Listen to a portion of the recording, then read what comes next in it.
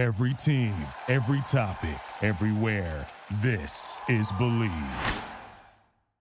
On this week's episode of Damsels in the DMs, most exciting moments in the industry have come from projects that I've gotten involved with, from having a conversation with someone or meeting someone through someone else or crossing paths on a carpet or connecting on Instagram because you congratulated someone who you just saw perform and then they connected with you and reached out and was like, hey, by the way, I'm doing this project. I feel like that happens more often than not. And, we don't tend to realize that the people we're interacting with are multifaceted as well. Everyone is wearing multiple hats. So you never know who's a producer, director, or writer, in addition to an actor, singer, dancer. And if you're surrounding yourself and putting yourself out there, I think that is the best way to get into projects, because then you learn about people that are like, oh, I want to try this project, but I don't have a team. this message is intended as a reminder that we are not licensed professionals, not psychiatrists or psychologists. If you have a serious problem, please seek professional help. The National Suicide Hotline is 1-800-273-8255. That's 1-800-273-8255. There's some damsels in the DM. Yes, queen. Tell us what's the vibe. There's some damsels in the DM. Please tell us what's the vibe. DMs, yeah, we see them, yeah, we read them. DMs, we don't need them, we just leave them. Please. Yeah. It's going down in the DMs. Bye. Hello, everyone, and welcome to another episode of Damsels in the DMs. I'm Lauren. And I'm Alejandro. Lauren, how is progress with the feature? Oh my God, please tell me. It's so interesting being on location for a feature because usually I feel like the projects I've done have been in LA or New York, so you get to go home or they'd be shorter time periods. So it was definitely an adjustment at first, getting used to being away from home, away from your family, away from your friends at first, not knowing a town very well. And then that was really only the first couple days. And then my days got much longer and there were more 12-hour days. And now it's been super fun, super fulfilling. I mean, I just feel so grateful for the opportunity to be a lead in a feature. Those opportunities don't come all the time. And to have that and be able to say that, it's just been so wonderful. And the crew is so kind. And I love my character. I'm having such a great time playing her. So honestly, just feeling super grateful. And it's just so nice to be able to wake up every day and go act, And I think that's what really my takeaway has been when I show up to set every day, I just feel really grateful to be there for everyone else who's there and doing their job. And I've heard people talk about getting nervous before the camera starts rolling and everything, but I've just been starting to channel gratitude, as I keep saying, and just feeling just so happy to be acting all the time, and instead of channeling the nerves, just feeling so lucky to be able to be in this position. Yesterday we had our big debate scene and my character had a lot to say in the debate, so it was definitely the scene that I was most concerned about going into the project, the one that I worked with my acting coach the most on as well. But it went really well. It was a huge relief. And I can't believe it, but now we're at our last week. It went by so quickly. It's insane to me. It really did fly by, super, super quick. One thing that I'm curious about is the costumes. I remember you had expressed some, not apprehension, but concern in trying to be as prepared as possible. So how is that working out? Okay, I was so wrong because the wardrobe department is unbelievable. My outfits have been insane, so beautiful, so gorgeous. Awesome. And exciting. And I have to say, because I think I've been joking, but my character is very Elle Woods vibes. We've been joking that it's the politically brunette of Legally Blonde. And what my favorite thing about her is that I think sometimes that femininity is associated with weakness or a lack of intelligence, but my character is so hyper feminine, and she's also brilliant, and she's also fearless, and she's also courageous, and she's also a feminist, and she's not afraid to argue or fight for what she wants and what she believes. And I love the meeting of those two worlds, and I just love that we're starting to see more roles for women that are really honing in on you can be however you want to be. You can embrace your femininity, and you can also still be a powerhouse. So like my character, spoiler alert, she's wearing like this beautiful pink suit doing her debate with, as she's against like all white men, and it was just a really powerful experience for me to get to walk in her shoes, even though they are like 5-inch platform heels with tiny mini skirts in the freezing cold, but they're the best shoes ever. That's amazing. I'm so happy for you. And do Thank you have any idea when it's going to be out for public to see, or not quite yet? I think it should be around election day is when it's coming out. I've also, so we'll see. But I'm sure I'll be talking about it and promoting it on here or on Instagram. So yeah, I'm excited to talk more about it. I love to see it. I love to hear about it. I'm so happy for you. That's so cool. Thank you. And what's been going on with you? What have you been working on? Oh, well, this week was kind of busy. We had a stage reading for Arena, a house musical, which was written by Abel Alvarado. And we did that at Casa 0101 in Boyle Heights. Cool. That was a project that I was invited to do in the springtime of this year when we did it at the LGBT Center at Reddenberg Theater. And we got a new producer, so it was an opportunity for us to showcase this work to someone who's going to be able to help us bring new life to the story in some capacity. It was kind of kept hush-hush, but it was... the undertones were very positive in terms of seeing this come to life again in the future. So I'm super, super excited. And a friend of mine who actually lives in my building, she's been involved with this showcase of content called Show and Tell. There's this group of filmmakers who have also been involved in like music festivals.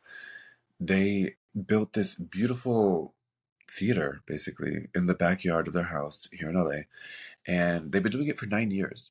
So the community that they've created is so supportive, and really it was so cool. I'm not sure if you saw the stories recently, but like I showcased like a little bit of the story that I was involved in, because every month on the last Friday they have this showcase. So earlier this week, my friend had invited me to be an actor in her first time writing something and like kind of bringing people together to tell a story. So I was like, hell yeah, I'm down. So we did that, and within the past week, she finished it, edited it, showcased it yesterday, and that was just a really cool time to, just be around filmmakers and share the love of storytelling, which is so interesting because getting into today's guest with Julian Armaya, I'm so excited that he's on, but I think it's interesting that, after experiencing community yesterday at Show and Tell, and to hearing Julian's advice on, being multifaceted in his career, but also finding community to really be able to make positive steps in our careers. It's such a crucial piece of the puzzle that we all need, not only as storytellers, but just as individuals, right? Well, first off, Alejandro, can we get a Damsel Stories takeover with some of these posts that you were showcasing on your own Instagram? Because they sound amazing. I'd love for our listeners to be able to see them. Yes, I can definitely do that. Yes, absolutely. They sound so cool. I'm excited to see. So I know our listeners will be as well. But yes, absolutely. Julian, has seriously persevered through so much and still puts the arts at the forefront of his priorities. And he just has such an incredibly inspiring story. And I think we talk a lot about persistence being the key to life and persistence being the key to succeeding in this industry. But to persist through something so life-threatening and still come out on top and still be prioritizing his career in the arts, talk about a beautiful story. Seriously, and surviving cancer twice? Unreal. Oh my goodness. Well, let's get into it, shall we? Let's do it. Oh my God, Julian, thank you so much. At long last, we finally have you on the pod. How are you? I'm doing well, thank you. It has been a minute since we've been trying to get this going, but I'm glad we were able to make it work. Me too. Yes. Oh my God. It's always exciting crossing paths with you, and I'm just so excited to have you on. So just to kind of tune our listeners in, can you share with us a little bit, about you, where you're from, what you do, and where you're currently at. I know you're out here on the West Coast, yes? Yes, I currently live in Los Angeles, but I was born and raised in Brooklyn, New York. I moved out here in 2006. My background was originally in dance. I danced for a long time back on the East Coast, mostly modern contemporary work. I always loved theater and music, though. Like I sang in my church choir growing up, and then took the dive and moved out here, not for entertainment, actually, just because I wanted something different than New York. And the arts always have a way of finding their way back into artists' lives, I think. Even if you take a break, something creative Right. always comes back to you. So I got sucked back in a good way. It's amazing. Yeah, that's interesting that you mentioned the choir, because you have been really active in different chorus groups across the country and internationally as well. So how did that transition from your childhood pursuits in the choir to then like in different chorus groups across the world? So it's interesting. I loved singing growing up, and then when my voice changed, I got super self-conscious and just stopped singing altogether. And it Okay. was something that I wanted to do. And when I was still back east, this had to have been 2000-ish. Yeah, because it was before 9/11. I was like, screw it, let's try it again. I found a vocal coach and I started working with them. And I was at the same time starting to have some random health issues come up that I couldn't pinpoint what was going on. So lo and behold, I ended up being diagnosed with cancer, my first cancer. And so I stopped singing completely during that time, dealt with that, which was a long process, fortunately came through it. And music again took a back burner. Then 9/11 happened. Then that kind of brought me back to dance once I was recovered. And I danced for a while in New York and then moved to Los Angeles. And then here, after a few years of being here, I was like, okay, let's try the singing thing again. And they started doing some musical theater. Loved it. And I was doing In the Heights at the Chance Theater in Anaheim. It was the first time it had been done in Orange County. And it was such a great cast and such a great experience. And I started getting sick during the show. Like there were things that just felt off. And I was like, this is not good. So I started going to the doctors and I was diagnosed with my second cancer at that time. And I was like, what is it about singing that always brings something about as a challenge? But it made me think about the book, The Alchemist by Paulo Coelho, which I don't know if you've read, and I'm paraphrasing here, but one of my favorite quotes in it is that the universe will always conspire to help your dreams come true. And at the same time, the universe will always challenge you to see how much you want something. So that's kind of how I look at it, that, the universe is continuously challenging me to see what I want and if I'm really on the right path. And after that second diagnosis, the coach that I was working with at that time was like, to get back to your question, long-winded answer, when you get through this, you should go audition for the Gay Men's Chorus of Los Angeles. I'd heard of them. I'd never seen them perform. And I was like, okay, sure. The big fear was that the second time it was thyroid cancer. And I don't know if you can, I have like a huge scar all around my neck. It's not super visible, but you can kind of see this little divot here. But they took my entire thyroid out and over 100 lymph nodes. And because it's so close to your vocal cords, the biggest fear was that I was going to lose my voice completely. Fortunately, I did not.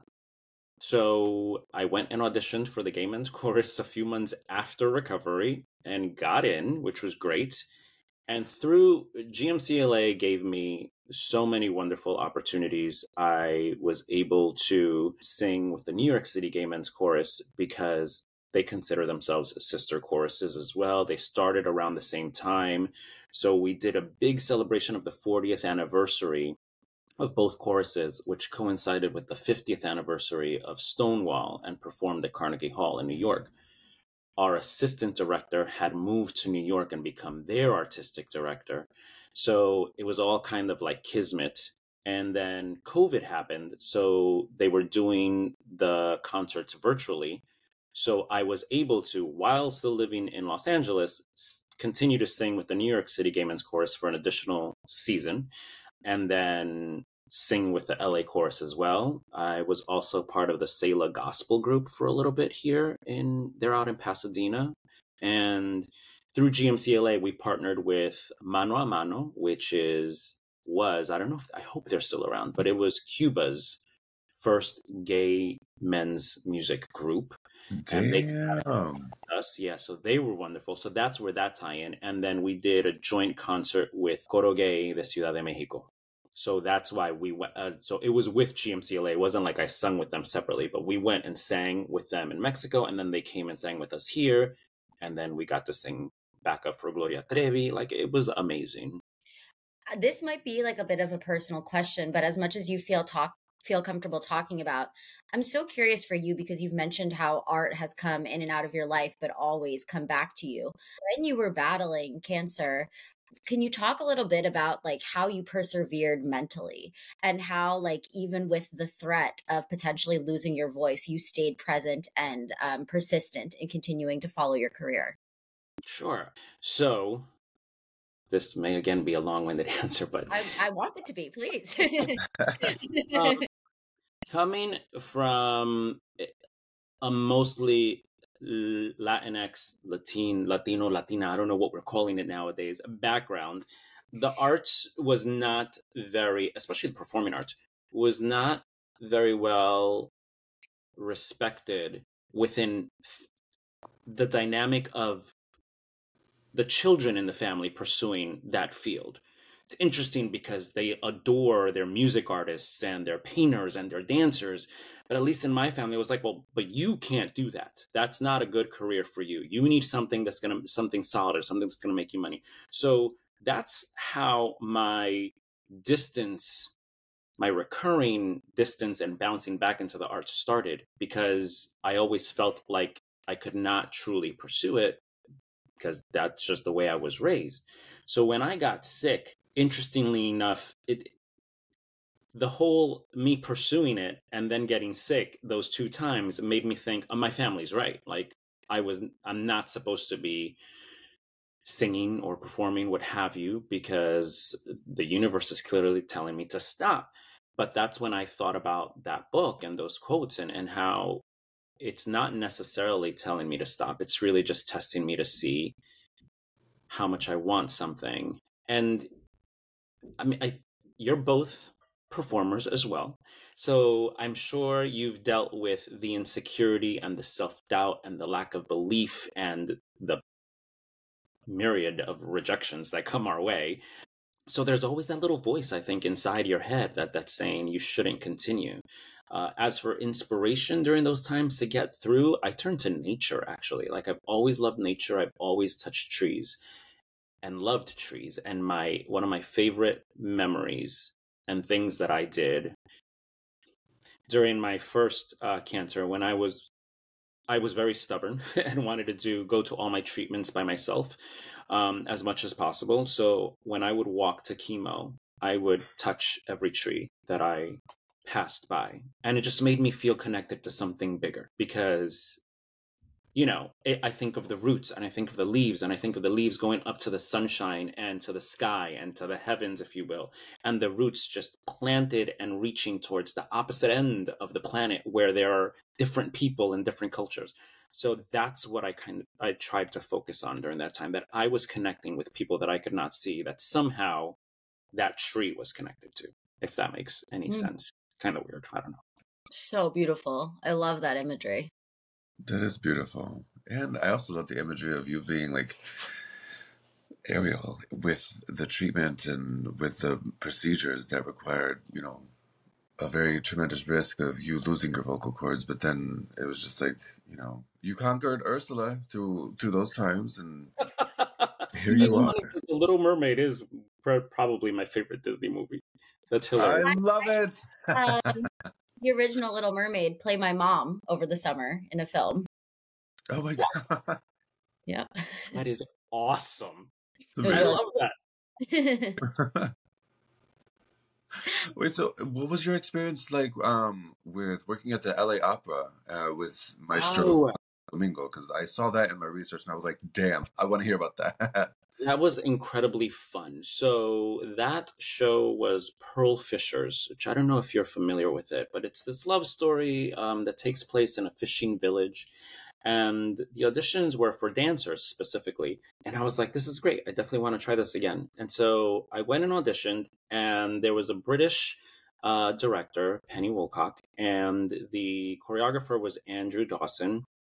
And his vision was he was using aerialists and dancers to play with the imagery of water and waves and oceans. And in theater you use fabric often to create the imagery and the visuals for water on stage. So it was a fascinating process. I'm not an aerialist, but three of the dancers were. And so the opening is incredibly beautiful, where it's three female dancers that are diving into the ocean to grab pearls, and they're on harnesses, and it's like a scrim, and there's like bubbles and water. It's powerfully beautiful. And then we played the waves often, and also got to be what's called a supernumerary in opera, which is like, I guess, an extra or background actor in film and theater. So we were townspeople, and we like interacted with the chorus the entire time and rehearsed with them. And these are some amazing singers. And I don't speak Italian or French or any other language other than Spanish and English, but I loved the music. And so I learned little bits of it and would sing along here and there. And the conductor was totally fine with it, which was great. And so Maestro Domingo conducted the opera. I think we ran, I don't even remember for how long. It wasn't a super long run, but he did about half of the shows. And so we got to meet him during this luncheon that was held for us. And he was incredibly gracious and kind. And, you meet someone that's of that caliber, you can't help but be awestruck, and like fangirl a little bit. I tried to be as calm as possible, but he was very gracious. And then to see him conduct while you're performing is just one of those experiences that you're like, wow, I got to do this. Like that was great. And sure, he's not from Latino America, but to have someone who you share a language with and who's so well respected worldwide, but is also someone who's beloved by the Latin American community, it made me feel closer to my grandmother because she loved classical music and she liked to listen to Placido when I was growing up. So that was my first introduction to him. And I lost my grandmother the year I moved to Los Angeles. So any connection that I can find to her, is always special. That's beautiful. That's really beautiful.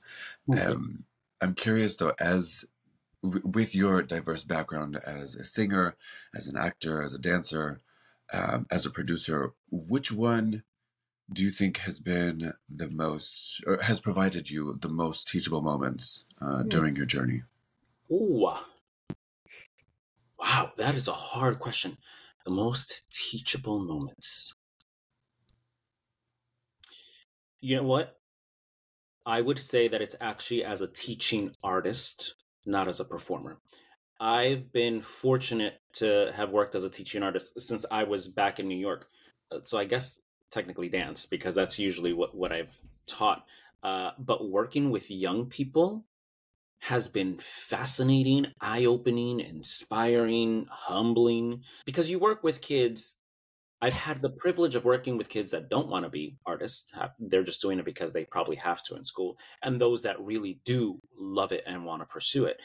And you just learn so much from interacting with kids, just the things that they say, the way they interact with each other, the way they carry themselves, the way they interact with you. And I find that art is incredibly therapeutic. So any teaching experience has actually been an undercover therapy session for those kids and myself. Like, I've learned a lot about human interaction, about the weight of the trauma that we carry with us on a day-to-day basis, and how it informs our performing, our speaking, our engaging with people. There's there's so much more to the facade of who we are as people. And I think that comes out, I'm sure it comes out in multiple ways, but when you're working in a teaching environment, it surfaces clearly, and sometimes unbeknownst to the child or the instructor, takes front and center in the classroom. And it's something that you have to address, I think, in the moment, and use it as an impetus to kind of work along with what you're trying to teach them. I hope that makes sense. No, Yeah, absolutely. totally. And I'm curious a little bit about your producing, because we saw that you co-produced The Locksmith. So we'd love to hear a little bit about that project, and then also how you got into producing after all of your other artistic endeavors. So that was happenstance, that production. But I had produced before. When I moved to Los Angeles, I continued to work as a teaching artist and eventually got into after school education. And the company that I was working with at that time was a subcontractor for Beyond the Bell, which does all the outdoor programming. So before school, after school, weekends for LAUSD, which is, our second largest district in the country. So at the time that I was working for them, they had developed a leadership campaign for young people.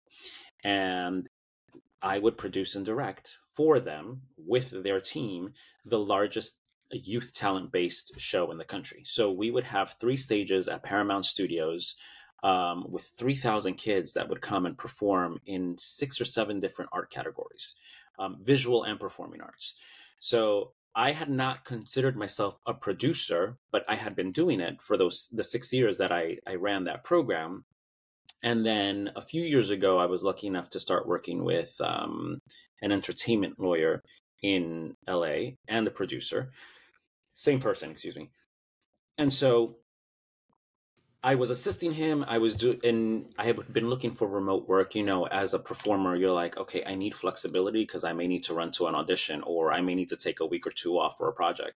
So I had been helping him out and learning as I went along. And at one point he'd asked me, he was like, would you be interested in producing at some point? And I was like, yeah. So he was like, okay, he's like, you're doing great at what you're doing. Learn as much as you can, pick up, ask me questions. And so I had already, actually, no, I had just helped with one of his film, helping to deliver his film to the production company. So for those that don't know what delivering a film is it's all the components that you have to put together before you actually hand the film over to a movie house or a distributor, if you will. And that entails every last little detail, from an actor's contracts to, the producer's contracts as well. There's so much that goes into it that people don't realize. There are rights and permissions and the actual cutting of the film. So we had done that for a film, and then The Locksmith came up, and I was just doing my regular assisting, helping out. And at one point, the producers were like, you're doing so much of what an associate producer would do. We want to give you an associate producer credit. And I was like, well, that's great. And as we progressed, I was taking on a little bit more and more and more. And eventually it became a co-producer. But I didn't go into that project with the intention of being part of the producing team. It just kind of worked out that way, that they offered me that opportunity and saw that I was already doing some of that work anyway. So it was really eye-opening and educational. I like learning the back end of our business because I think it makes us better informed artists, and when it comes time to advocating for yourself, We are huge proponents of advocating for ourselves, because ain't nobody going to advocate for us like we need to we for have ourselves. to, yeah, exactly. And you mentioned, there's so much that goes into producing, but if you could list like 5 key points on what it takes to produce a film, what would those 5 points be? Okay. So start as early as possible. Like the prep work that goes into it, contracts takes so long because there's so much negotiation. So if you have your dream cast, great, but make sure you have a B cast and a C cast to fill in the holes, because things come up all the time where someone ends up having a conflict, or you have to modify or change the dates, and then they no longer work for the person that you cast. And in addition to that, just again, getting the fine details of a contract down can take months. Right. And you can't deliver the film, and there are hard deadlines for delivery, until all those things are done. And there, I know of projects where you're still, after it's in the can, the contracts have still not fully been signed. They've been paid, but there are little things that the lawyers were like, oh, we need to hold off on this. So start as early as possible. Surround yourself with a good team, with the right people. And I don't think there's a right team, like a general, oh, these are the people you always want to work with. Sure, there are those people that exist, but I'm saying the right person for your team at the time, be it, schedule, money, experience, connections, what have you. Make sure you have those ducks lined up. Be flexible, because things will constantly change. And Lauren, I mean, we were just talking about this. Lauren's on a project right now that dates had to shift, especially in the age of COVID. Things constantly get pushed. Let's see what else. You know what? I think I actually took notes on this somewhere. I find it. Because I forget. So in terms of also being flexible, having a backup plan, in particular with finances. Don't wait for something to fall through when you have, people that are funding your project. Have an idea of who you might reach out to if you fall short, or if somebody backs out for whatever reason, because that can derail your project completely and shelve something. And like, I've heard of projects that have filmed 3/4 of the way, or even finished filming, and then can't finish the film because they don't have the funding for post. And then the last thing I would say is to always remember that everyone that works on the project is important. So do your best to remember people's names. And if you can't do that, at the very least, do your best to always thank somebody. Doesn't matter who they are. Don't just focus on the director, producers, and actors. They're incredibly special, incredibly important. But so is the cleaning crew.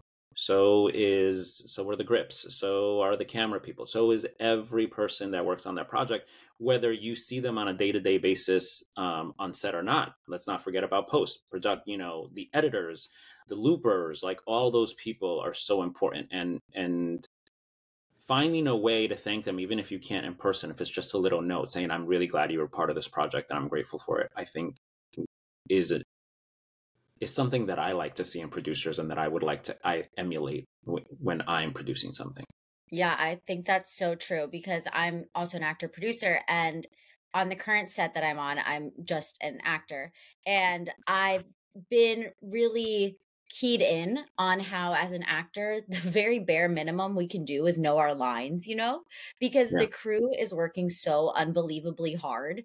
And I feel like the very bare minimum that we can do is just show up and do what's asked of us, And on the current project that I'm on, it's very information driven, and also we're asked to be word perfect, so I've been doing like my absolute best to make the crew's job easier, because I think that sometimes actors forget, like when we're taking classes and when we're not on set, that like there's other people who are also being taxed by each take that you're getting, Right. And I think that that's been something that's really keyed in on me now that I'm here just as an actor and not as a producer, that I really will bring into my producing going forward. And I'm curious for you, have you had similar experiences like that when you've come on as a producer, that you were more tapped in on as a performer, and how you've adjusted your process as a producer from being tapped into your experiences as a performer? That's a great question. I've only co-produced this one film. I just acted in my first film last year that came out earlier this year. So I have not per se, but I think that my focus and appreciation on the people that are behind the camera stems from my upbringing. My grandmother was a nurse's assistant back in Ecuador, but when she moved to the US, she was a cleaning lady. My mom worked in a nursing facility in environmental services, so cleaning as well, and with laundry and stuff. So I've been surrounded by support staff and have always and feel fortunate that I understand how important that job is. So anybody that's backstage always feels important to me because I see my relatives in those people. And as I mentioned earlier, I started out in dance, and in college I went to Skidmore in upstate New York. The dancers, we had to learn every facet of putting on a show. So, which was great. We had to work backstage, we had to do the lighting booth, we had to do sound, we had to do programs. So I think that gives you a different appreciation as well. So that is, I think, where my mindset comes in of don't forget that these people are there. And then as a performer, then you're like, we want to complain when we have to do multiple takes. I think it's just natural because you get tired and you're like, damn, I thought I did really well in that one.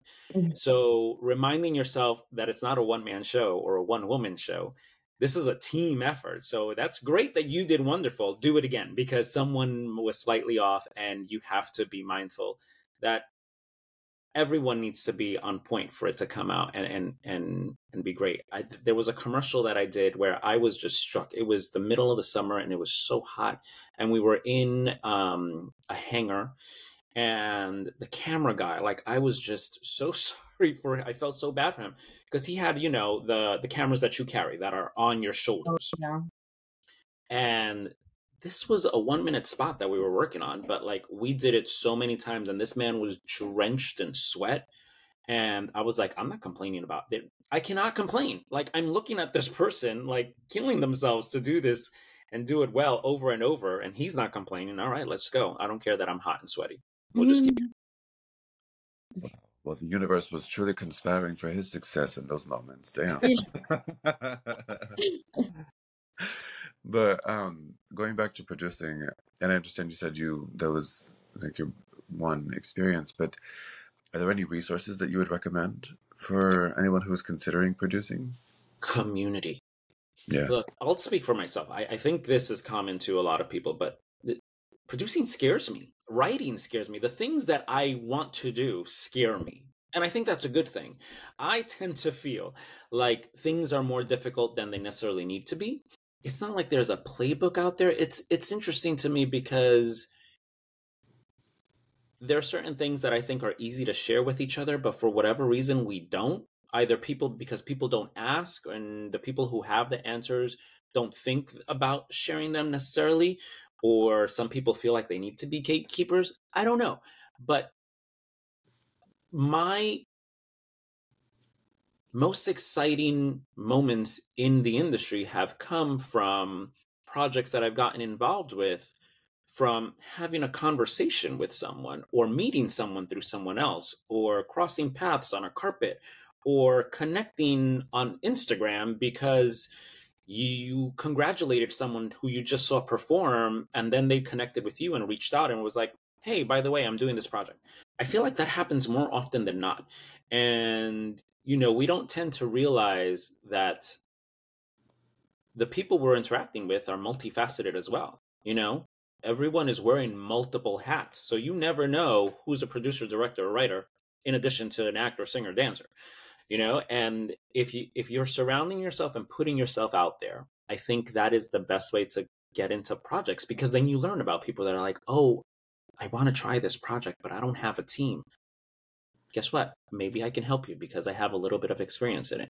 I think that is the way to get into it. So just start having conversations with people and asking and reaching out. I love when people randomly send me a DM or a message somewhere else, just to be like, I have a question about this. Like, I'm open to it. We love a good DM moment. I mean, that kind of segues perfectly into one of our regular questions that we love to ask our guests, as far as, what has been either the funniest, wildest, most intriguing, or even most inspiring DM that you've received. Or scandalous too. We love a good scandalous moment that arrives Oh, in our... okay. So yeah. Well, now that you say scandalous, yeah. Aside from like all the random new followers and DMs that you get for people that are into cryptocurrency, and I'm like, okay, enough. I have recently, this year alone, I would say maybe 5 or 6 times, gotten a few sugar daddy DMs, and I'm like, we're artists. We know the struggle. Like, I can't say that in the back of my mind. I'm like, wait, you just want to like chat, and you're gonna send me money? Like, Okay, honestly, I wish I could talk to damn. these people, but like in the back of my head, I'm like, And then there are those, I don't know if I'm sure you've gotten these, the people who are like, oh, I just won a certain amount of money and I want to spread it around. And the first 50 people that follow me, I'm going to send you $500. I'm like, first of all, I would never send you any personal details. But in the back of my mind, I'm like, in Disney, sometimes you run into like somebody like a prince and then you're good to go for life. Oh, hell no, another Disney reference. I love it. I love it. So yeah, those are hilarious to me. And I'm like, I'm married. So I show them to my husband and I'm like, babe, look what I got. And he's like, hey, that could be good money. This also happened to me. I had a sugar daddy offer recently, and he kept like following up by email with these like very extensive emails, and I guess he found my IMDb or something. And so he's like pulling out all these details from my IMDb, and he was offering some crazy amount of money. And I show it to my boyfriend, and he was just like, well, maybe figure out what his best offer is. I don't know. It could be a good financial plan. I mean, hey, whatever works, right? Yeah. But I'm curious for you, Julian, because you're wearing so many different hats. For you, do you have like a morning routine or any healthy habits that you feel like you need to do to be the best version of yourself? Okay. In theory, yes. I don't always adhere to them. So sleep is so important and so friggin' hard. Yep. Especially because as performers, like we go late nights. There are times where you don't get home till like extremely late, and then you have to be up early, but you can't, I can't go to sleep right away when I get home. I have to wind down. Like I am buzzing from whatever I just came from. And so I do my best to try and stick to a sleep schedule. It does not always work, but whenever I can, I try to get at least 8 hours. I'm also big on, I do love my coffee for sure, but also green tea. Like I love green tea, anything with antioxidants. I add turmeric. I don't even know how it's pronounced. I add it to as much stuff as I can, including my drinks, my shakes, my stuff, because anything that's going to help with, if I'm not getting enough sleep, then your body tends to go into like defense mode and inflammation comes up. So those are the things that I kind of hone in on. And drinking water. I'm fortunate to have a young pup who unfortunately is injured now, but our youngest is 2. And so going on long walks with her is also great because I'm like, hey, if I can exercise you and exercise at the same time when you can't fit it into your schedule, then that's something. Yeah. I think that's about it. I don't smoke. No judgments to anybody who does, but, just for health reasons and obviously with a history of cancer. But I do enjoy a drink every now and again. So finding time for yourself, I think, is important. Whatever works for you, whatever self-care means for you, not just what we're told, then I think those are the things that you should focus on and try and do on a weekly basis, if not daily. I love it. I love it. We deserve that. Especially with all of us wearing multiple hats, it's like we got to slow down and be able to restore ourselves and like touch a tree every so often. Now that you just said slow down, can I share something? Yes. So Instagram. I was scrolling through Instagram and I don't know if somebody shared this or if I just stumbled upon it. I think one of my best friends from New York sent it to me. There was apparently a study where some scientists injected redwoods with a chemical that's very similar to adrenaline to see how they would react to it. Because we're so fast paced, we're always running on adrenaline, and we know that redwoods live for hundreds of years. They died. Whoa. Like these trees that live hundreds of years from being injected with this adrenaline. And I don't know the specifics. I don't know the time period that it happened in, how long they were injected for, and how quickly they died. But the purpose of the video was to point out that we tend to focus on being a go, go, go, go, go, and happen to be, I think, it's proven in data that one of the countries that has the highest mortality rates or instances of certain illnesses, that maybe we should take that as a lesson and allow ourselves a time to decompress and hibernate, whenever we need it, not look at it as being lazy, which that's always been a sore subject for me because I enjoy my downtime. But in the back of my head, I always hear, you're being lazy, you're being lazy. But no, you're actually just taking care of yourself. So, Yeah. Wow. Yeah, I love that answer too, because I do think I'm somebody who really thrives off of being busy. And one of the things that was a big adjustment for me is filming on location right now. When I first got here, my days weren't quite 12 hours yet. And, I had blocked off this time in my schedule to just be present with my feature film. But when I would get home from set, because I didn't know anyone in the area yet, it was like, I would feel lonely. I'd feel like, what am I doing? Like, I don't have an activity because I wasn't like constantly doing so many things.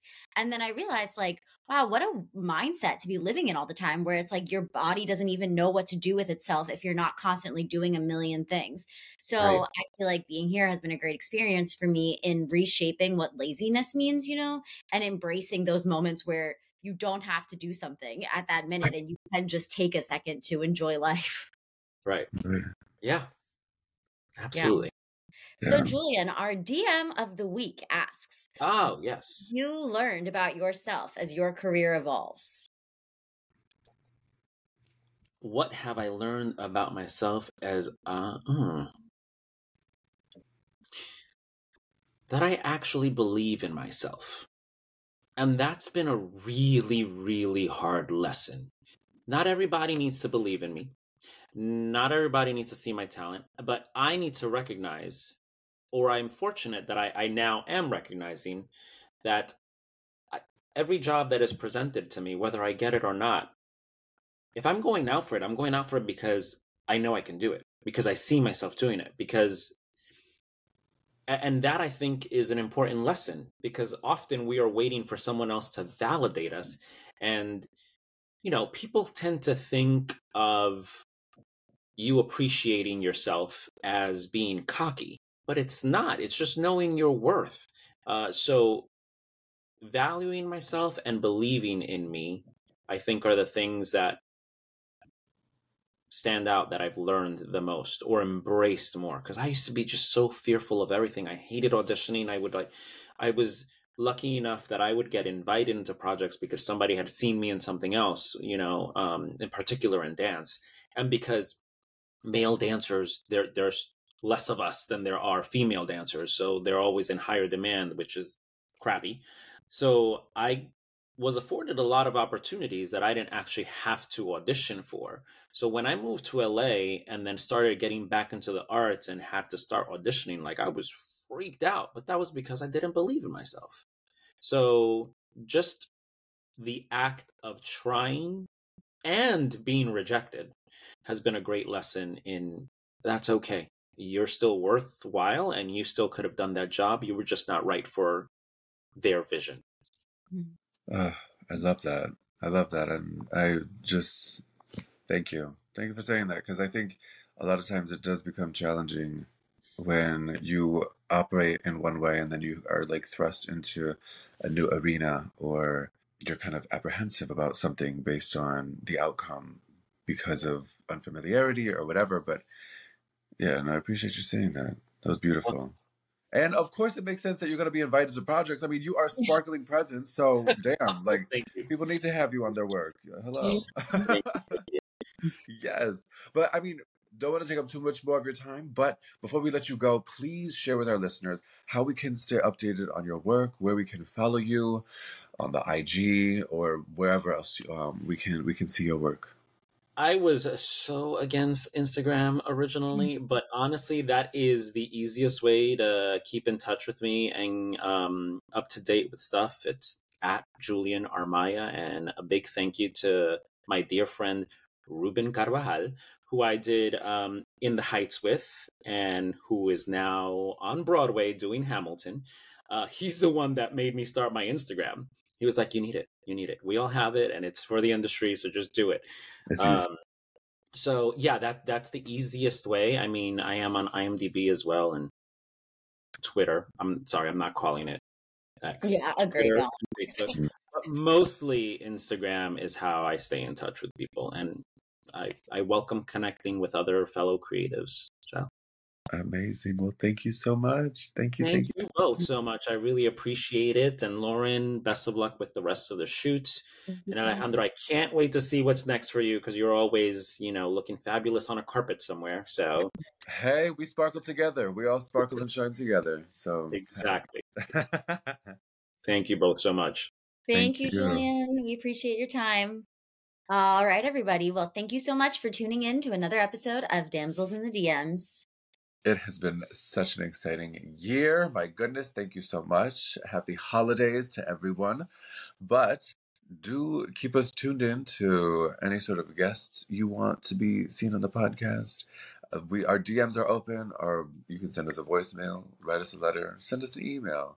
Check out our Linktree as well, because there are a ton of resources and books and organizations that you can support and learn about, because not only have they been highlighted on our podcast, but we are always aiming to, continue supporting our community, and just they deserve support as much as you do too.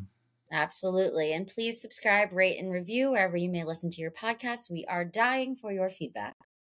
Always, always, always. All right, everybody. Well, it's been another episode of Damsels in the DMs. Until next time. It's going down in the DMs. Bye. Bye. DMs, yeah, we see them, yeah, we read them. DMs, we don't need them, we just leave them. Please. Yeah. It's going down in the DMs. Bye.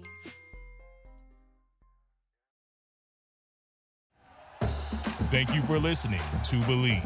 You can show support to your host by subscribing to the show and giving us a 5-star rating on your preferred platform. Check us out at Believe.com and search for BLEAV on YouTube.